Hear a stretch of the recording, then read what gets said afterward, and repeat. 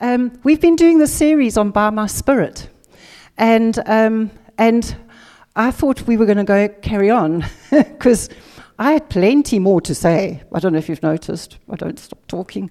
But I had plenty more to say on the subject. But during the week, I've just felt God has laid something on my heart. And I've really, and I'm not saying this to sound like I'm really super spiritual or anything like that, but I've really struggled with this message. And at times I've almost laid it down. And but I really feel, though, that it is a word from God for us as individuals and also as a church. And so it's entitled One Thing.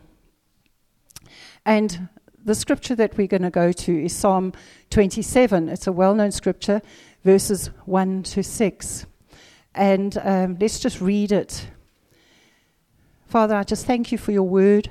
I thank you, Father God, that you settle our hearts, that right now we can just focus on what, Holy Spirit, what you will have to say to us. Lord, use my tongue as the pen of a ready writer, Lord God. Father, I thank you that I speak only the oracles of God today, that there will be no place for flesh, but the Spirit that gives life. And so, Father, I just thank you, Lord, for hearts that are open, hearts that are receptive, in Jesus' mighty name. Amen. Psalm 27. The Lord is my light and my salvation. Whom shall I fear?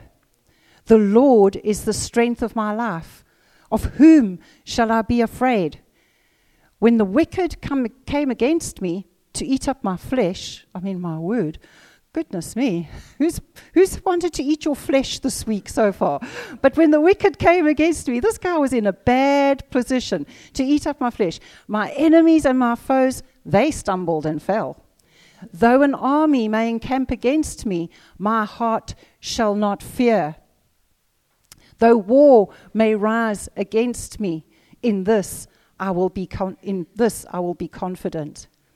One thing I have desired of the Lord, and that will I seek, that I may dwell in the house of the Lord all the days of my life, to behold the beauty of the Lord, and to inquire in his temple.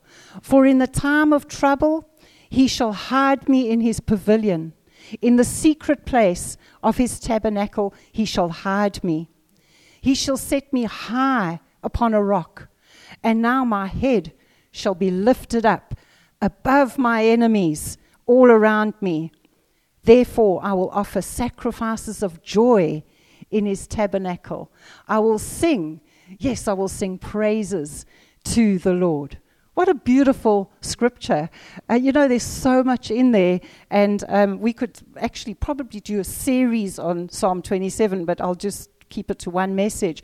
But as you can see from the psalm, it was written by David, and we can see from the psalm that he was in the midst of conflict and battle.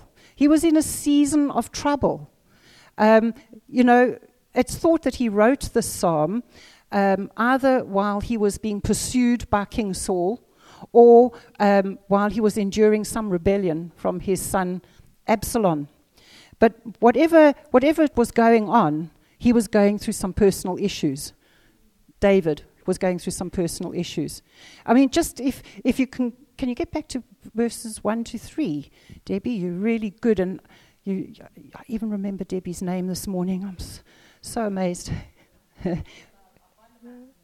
Okay, that's fine. But it says this, but remember this, it says this. He speaks about when the wicked came against me to eat up my flesh, my enemies and my foes, and an army coming against me.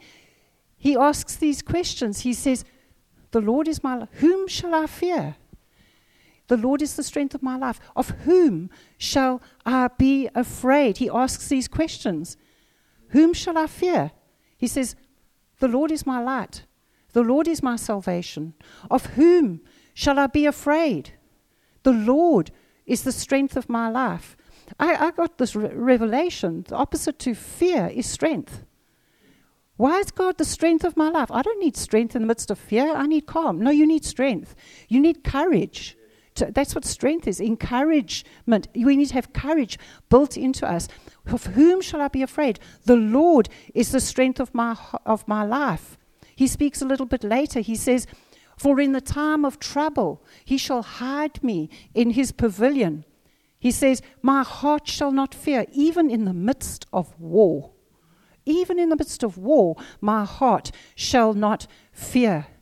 And like that scripture that I read earlier about from Romans 8, if God be for us, who can be against us? And I think if David was to write Romans 8, he would phrase it something like this. He'll say, I'm persuaded that neither death nor life, nor angels, nor principalities, nor powers, nor the wicked, nor the enemies, nor the foes, nor those armies, that those guys that were trying to kill me, that were wanting to eat my flesh, nothing shall separate me from the love of God. I think David had such a revelation on the love of God and how amazing God is. And we see in the psalm from verses 1 through to 3, it's all about celebration. He says, in verse 3, he says, though war may arise against me, in this I will be confident. Even in the midst of opposition, in the midst of trial, in the midst of turmoil, he said, it's celebration. The Lord is my light and my salvation. The Lord is the strength of my life. Carries on. In this I will be confident, in verses 1 to 3. So in verses 1 to 3, he's talking about celebration. Verse 5, he's talking about victory in the middle of trials. He says, for in the time of trouble, he shall hide me in his pavilion. He shall set me high upon my rock. My head shall be lifted above my enemies. He's talking about victory. Verses 1 to 3 is confidence, celebration. Verse 5, victory, and in the midst of it, sandwiched in the middle, verse 4. Verse 4. You know, sometimes we can go through trials. I don't want to skip this bit that I've got in my notes. Sometimes trials can ground us. Sometimes trials can ground us. And now here, don't hear what I'm not saying. Okay, I'm not saying God's causing trials. I'm not saying God's causing all the grief in your life. That's not what I'm saying. But sometimes having a trial or two can ground us. It can bring us back to what's important. It can bring us back to where our hope comes from. You know, I think sometimes we take so much for granted in God. We just assume He's going to take care of me, and that's a good place to be. But sometimes we need to press in. And we need to make sure we're in the right place. And we need to know, where does my strength comes from? Where does my strength comes from? Go, bring us back to where my strength comes from. Where does my peace come from? Where does my joy come from? In the midst of the storm. And so we see verses 1 to 3, the confidence that David has in the Lord, even in the midst of the storm. But then he suddenly changes, the psalm changes tempo.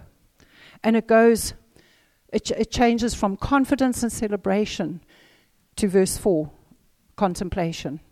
There's suddenly a change in the tempo and the tone of the psalm. And this is this well-known psalm. We've just sung it. He says, one thing I have desired of the Lord. One thing. And that will I seek, that I may dwell, as Maverick City says it over and over, that I may dwell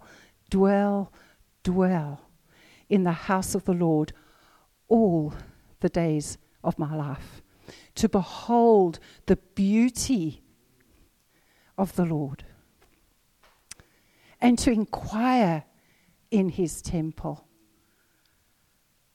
One thing I have desired of the Lord, and that will I seek. I try to create my own little paraphrase, and I've said it something like this: there is one thing, and one thing only I desire and seek after. My soul's desire is that I may dwell in God's presence all the days of my life. That I can be in his house, in his presence, gazing on his beauty, listening to him as he speaks into my soul. That's my paraphrase. But he says these words, that I may dwell in the house of the Lord all the days of my life. When I'm at war. David was at war. When I'm at war. When I'm in times of trouble. When the wicked come against me. When I'm hiding in that secret place. I believe verse 4 is strategically placed in the psalm, in the midst of potential fear, in the midst of anxiety, in the midst of enemies and foes. He seeks the presence of God. He seeks the presence of God. He says that I may dwell in the house of the Lord all the days of my life, and I don't believe he's talking about going to heaven. He's not talking about as appealing and as desirable as that all is. No, I believe that he's talking about the here and now. All the days of my life. You know, the Apostle Paul said it like this. He says, I'm hard pressed between the two. Whether I should die and go home to be with the Lord or whether I should remain here in the flesh. I'm hard pressed. I can't choose. I want to be with the Lord, but I need to be with you. But I want to be with you, but I want to be with the Lord. I'm hard pressed. I don't know which way to choose. But David here is speaking about God's presence wherever that presence might be found. You know what? If God's presence is in this place today, this is where I want to be. If he's not here, I don't want to be here. If he's left the building, then I'm going. I'm out of here. But I want to be wherever he is, wherever his presence is, wherever it might be, even in the midst of trial, even in the midst of the storm. Listen to this, Psalm 26. It's a very unusual translation, the CEB. Listen to what it says. It says, I love the beauty of your house. Psalm 26, the CEB. I love the beauty of your house. I love the place where your glory resides. I love the beauty of your house. The Message says, your house glows with glory. You know what? I think if we could open up our eyes to something today, we'd see a little glory cloud above the saints in this room today. We see the glory of God. Your house glows with glory. Who wants to miss out on that? No. Psalm 84, verses 1 to 2, he says, how lovely is your dwelling place, Lord Almighty. How lovely is your tabernacle. You know what? This was written by the sons of Korah. He says, how lovely is your tabernacle in the New King James. The tabernacle was it was created to be a mobile event. You know, they could. It was, what's it called? Just you could carry it with you. What's it called? Like a flat pack type of thing in modern vernacular. Can't think of the right word. But how lovely is your tabernacle? Whether it was a tent, whether it was a permanent place, whether it's a community center, how lovely is your dwelling place, Lord Almighty. And he's not looking at outward appearance. I mean, come on, as nice as this community center is, you know, but we're not coming here because there are gold icons and chandeliers, you know. He's talking about the presence of God. How lovely is your dwelling place. And he says, my soul yearns, even faints for the courts of the Lord. He's not even talking about getting into the Holy of Holies. He's talking about even just being on the outskirts, on the outer court. If I can just get a glimpse of his presence, if I can just get a glimpse of his glory, I don't care if I'm on the outskirts. It means I have to go stand in the corridor out there. But if I can just catch a glimpse of God, if I can just get a glimpse of his presence, my heart and my flesh cry out for the living God. My heart and my flesh, my soul cries out for the living God. The psalmist loved the house of God because he loved the God of the house. He loved the house of God because he loved the God of the house. Psalm 63, written by David. O God, you are my God. Early will I seek you. My soul thirsts for you. My flesh longs for you in a dry and thirsty land where there is no water. So I have looked for you in the sanctuary to see your power and your glory. David was wanting to be wherever the presence of God was. He says, one thing I've desired, and that I will seek. It's about positioning ourselves. It's about seeking the things of God. It's about making sure we are where God is. Making sure we're where God is. It's about setting our minds. The Bible says, set your mind on things above. Keeping your mind set on the things of God. Setting our hearts, setting our affections on Him. When you're going about your daily business, when you're at work, when you're faced with patients screaming and managers shouting and people performing, I set my heart, set my affection on you, God. Being where He is. Where God, where is your presence? Even in the midst of the storm, even in the midst of the work situation. Where's your presence? Even in the church. I love the beauty of your house. I love the beauty of your church, Lord. It's where your glory resides. Where the glory of God resides. In Ephesians 5, it won't come up on the screen, but it says that Christ loved the church. Christ loves the church and gave Himself for her. Jesus died for the church. He gave Himself for her, that He might present her to Himself a glorious church. A glorious church, not having spot or wrinkle. You know what? The glorious church, it sounds almost not real. The glorious church. But you know what? It's not a romantic notion. It's not just a romantic thought. It's not pie in the sky, full of that outward adornment with these golden icons and chandeliers and plush seating. It's not like that. The glorious church is when us believers come together in unity. There's purpose in us coming together. There is beauty in us coming together. Loving one another, serving one another, praying for one another, blessing one another. Listen to Psalm 90, verse 17. It says, and let the beauty of the Lord God be upon us. Let the beauty of the Lord God be upon us. His kindness. What's that mean? The beauty of the Lord God. His beauty, His kindness, His goodness, His mercy, His grace.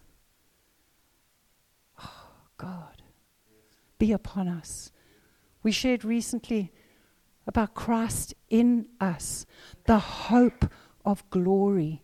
Christ in us, the hope of glory, the presence of God in us. Become aware of His indwelling presence. So that scripture, verse 4, He says, one thing have I desired.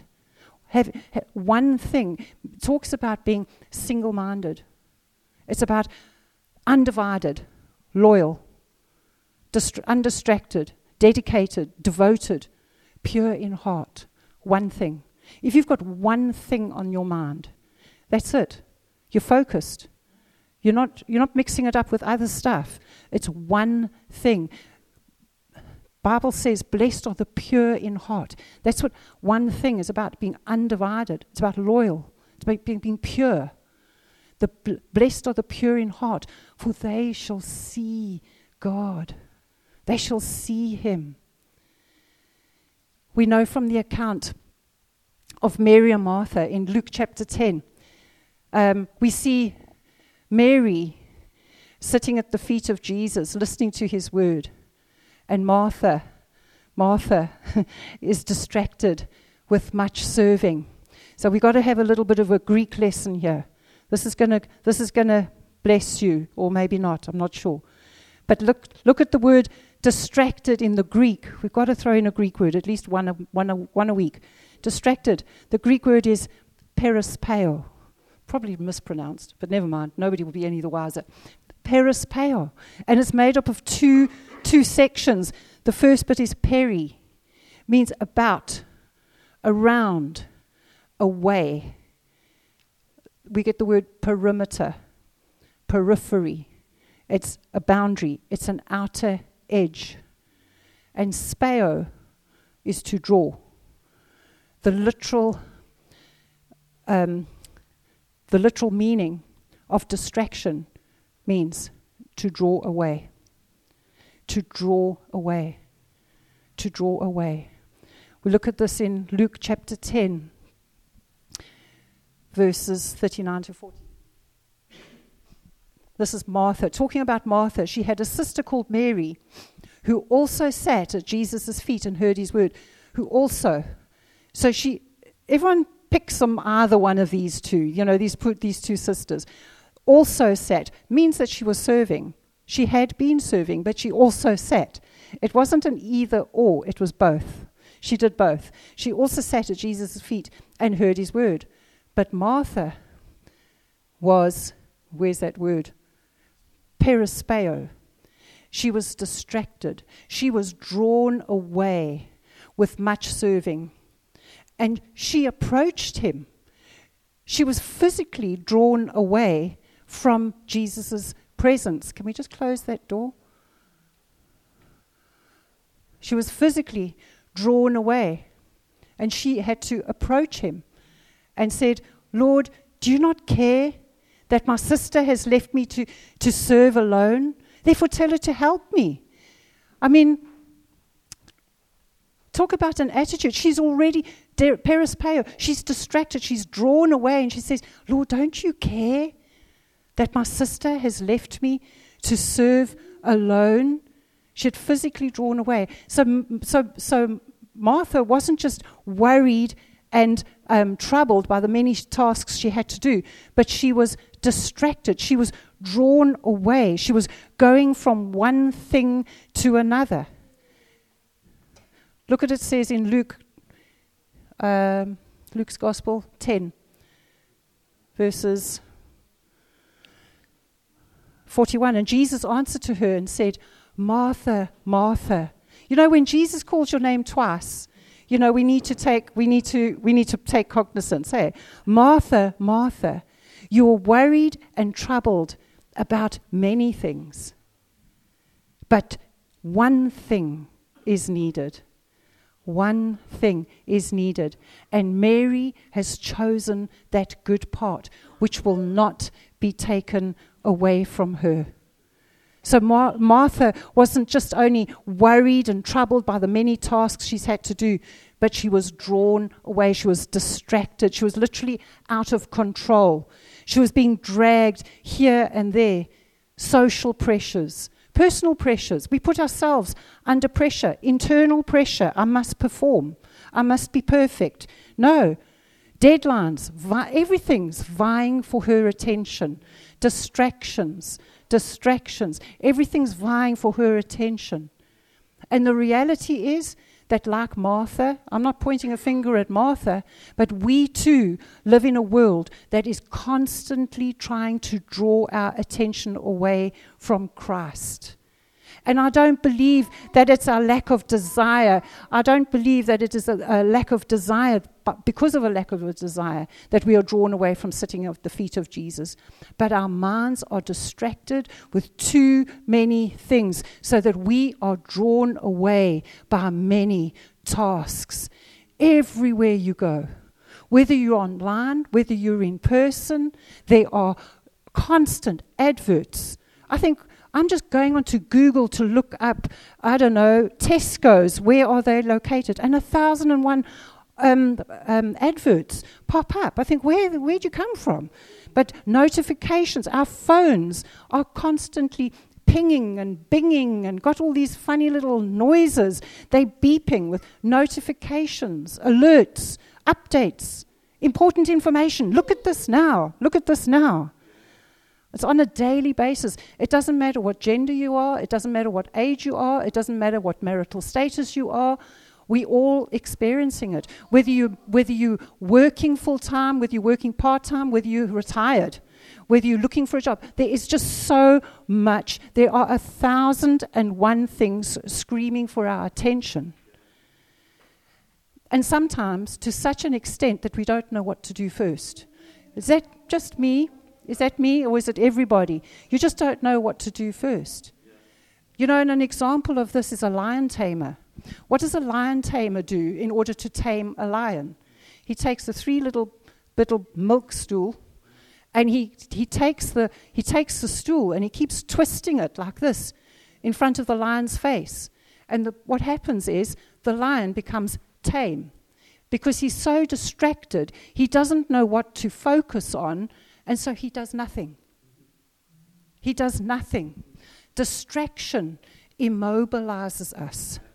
It perispeos us. It draws us away from Jesus and the things of God. But God's word says, draw near. Draw near to me. Draw near to God, and He will draw near to him. To me. Psalm 73, the psalmist says, it is good for me to draw near to God. It is good for me to draw, and for everybody around me, because if I haven't drawn near to God, you're just going to get my stinking flesh. But it is good for me to draw near to God. I'm the one who benefits, and so is anybody around me as I draw near to God. So how do we do this? How do we stop the distractions in our lives? How do we draw close to the Lord? I'm glad you asked, because Hebrews chapter 12, it's not going to come up because you know it so well. Hebrews 12 verse 1 says, let us lay aside. God's not going to do it for us. The whole of Hebrews is let us. It's up to us. Let us lay aside every weight and the sin which so easily ensnares us. So we're talking here about my scripture. One thing I have desired. And I've got 3 little points. And they all begin with an L, so they're going to be easy to remember. Okay? So the first one is, we're going to lay aside all that will distract. Anything that will hinder, distract, obstruct, impede, laying aside every thought, every worry, every fear, every burden, every anxious thought, lay it aside. Lay it aside. We've got to lay it aside. The Bible says, cast all your cares. Cast all your cares on him, for he cares for you affectionately. Lay aside the hurt. You know what? That's the worst thing, is the hurt, the pain, something that's happened in the past, and we start reliving it, a bad memory. They said this, and then this happened, and I should have said that, and you lie there at 4 a.m. thinking this whole scenario through. No. A bad memory will keeps you reliving, holds you captive in the past. Whether it was a day ago, a week ago, a month, or a decade ago, that thing can go round and round and round in your head. You've got to lay it aside. Let it go. Let it go. Lay aside every hurt, every pain, every problem, every habit, every sin, every distraction, every addiction. Lay it aside, including this. Lay it aside. I'm telling you, this thing will suck the life out of you. As brilliant as the technology is, it's great.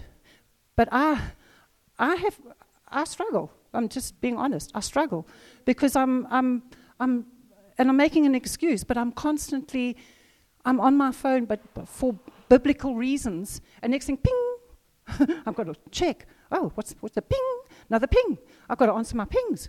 I can't make the people wait. No. I've got to lay it aside. I've got to actually start removing myself from my phone. Leave it in another room. Start going through a little bit of, detox. Leave my phone alone. One thing I do. The Apostle Paul said this. He said, one thing I do, forgetting that which is past. Can you imagine the Apostle Paul? He'd been consenting to the stoning of Stephen.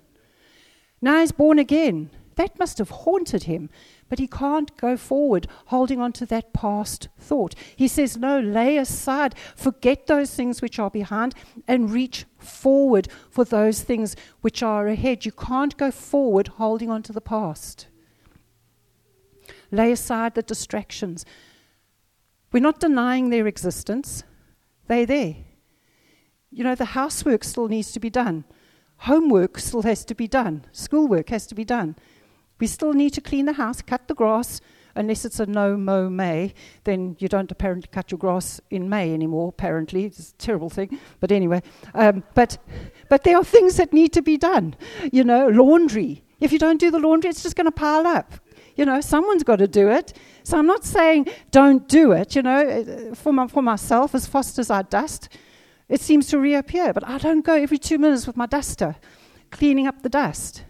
I don't dust every day, but I've got to learn how to prioritize. It's prioritizing. What is your number one value? What is a value? It's what you treasure. What is your number one value? It's what you treasure. Because where your treasure is, there your heart will be also.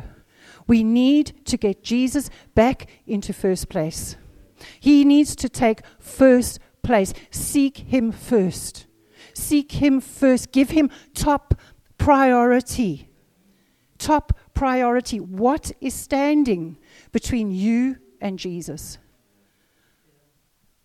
What is standing between you and your relationship with God? What is it? And it could be justified. It could be, it's okay. Yes, I've got to do these things. But where is your treasure? Because where your treasure is, there your heart will be also. Maybe things that are standing between you and Jesus. And I'm not picking on anyone. But maybe it's your work. Maybe it's your career. Maybe it's your studies. Oh, sorry, I looked at Johnny, but he's not the only one studying. Yeah, look at Isabella. She's also studied. So a few others that are studying. But maybe it's your studies. Maybe it's your family. I've heard this thing lately. My family is everything. No, your family is important, but they're not everything. Jesus is everything. I'm sorry, maybe I'm being a bit too radical here. But either he's first in my life or he's not. If he's not, then what is first? My spouse, my husband is not first in my life. And praise God, I'm not first in his life. I'm second. I'm after the Lord. And I expect it. It's right. He's first. Jesus is first. Friends, hobby, whatever it might be. Seek first the kingdom of God. Get your focus back. Have that one thing. Be single-minded. Be single-focused. So the first L was laying aside all that will distract. My second point is behold. To behold the beauty of the Lord. That's what he says, that I may dwell in the house of the Lord all the days of my life. To behold the beauty. In other words, look. Look. That's my second L. Look on the beauty. Look on the beauty of the Lord. There's beauty in the presence, in the character, in the nature of God, reflected in his integrity, his uprightness, his nobleness. It's who he is. He's a person of integrity. He's a person of his word. He's not a man that he can lie. He doesn't wink at sin. He confronts it. He addresses it. But in the process, he's loving. He's kind. He's compassionate. That's how his beauty is displayed.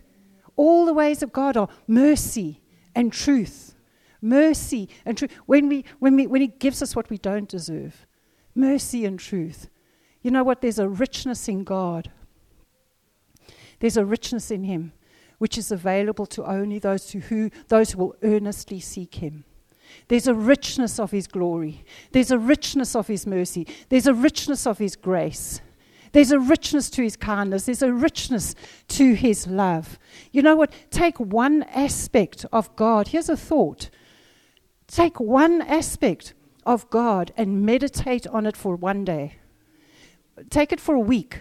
Take one aspect of God and make that your meditation. Lord, I'm going to meditate on your kindness today.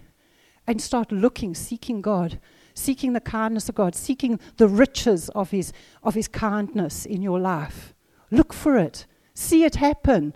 Behold, see, look, see the goodness of God. Gaze upon the beauty of the Lord.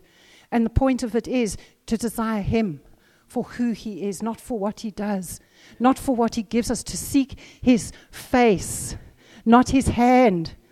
That same Psalm 27 verse 8, it says, when you said, God, seek my face, my heart said to you.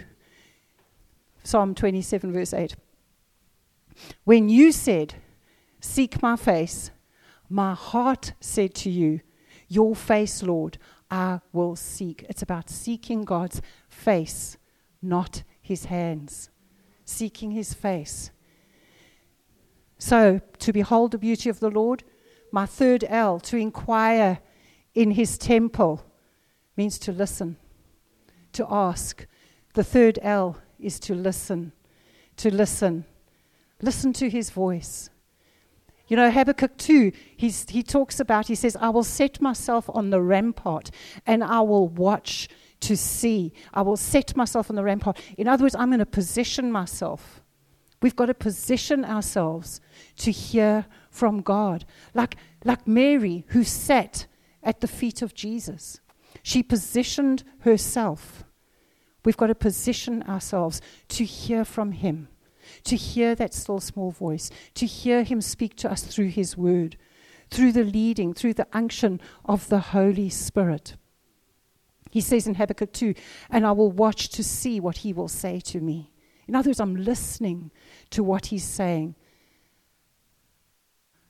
Psalm 85, he says, I will hear what the Lord will speak, for he will speak peace to his people.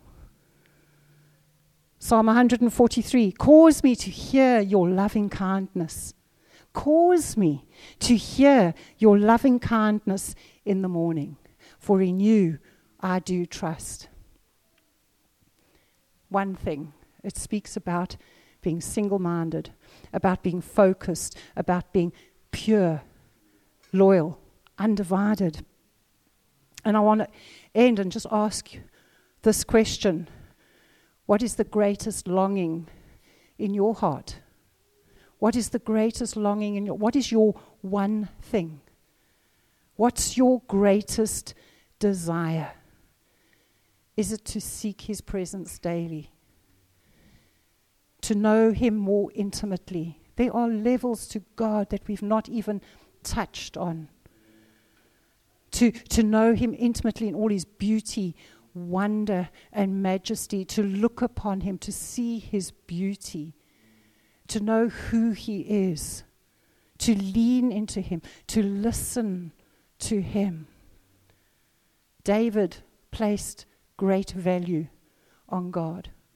God was his treasure. His whole life was undivided, was focused. And drove the direction of his life. What is driving the direction of your life? Are you being driven by circumstances? Is it circumstances that are causing you to live in a certain way? Is it the demands of life? Why not today lay aside the distractions?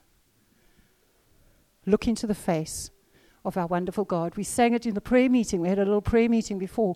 I actually sang a song. And it goes, turn your eyes upon Jesus. Look full in his wonderful face.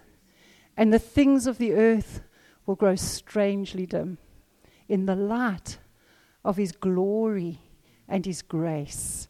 Let's do that today. You know what? He wants to be the strength of your life. He wants to be the joy of your life, the peace in your life. He wants to do what he did to David. He wants to hide you. He wants to protect you. He wants to provide for you. And he wants to be with you in the secret place. But he wants to be the one thing in that secret place in your desire. Draw near to him today. In Jesus' name. Amen. Amen.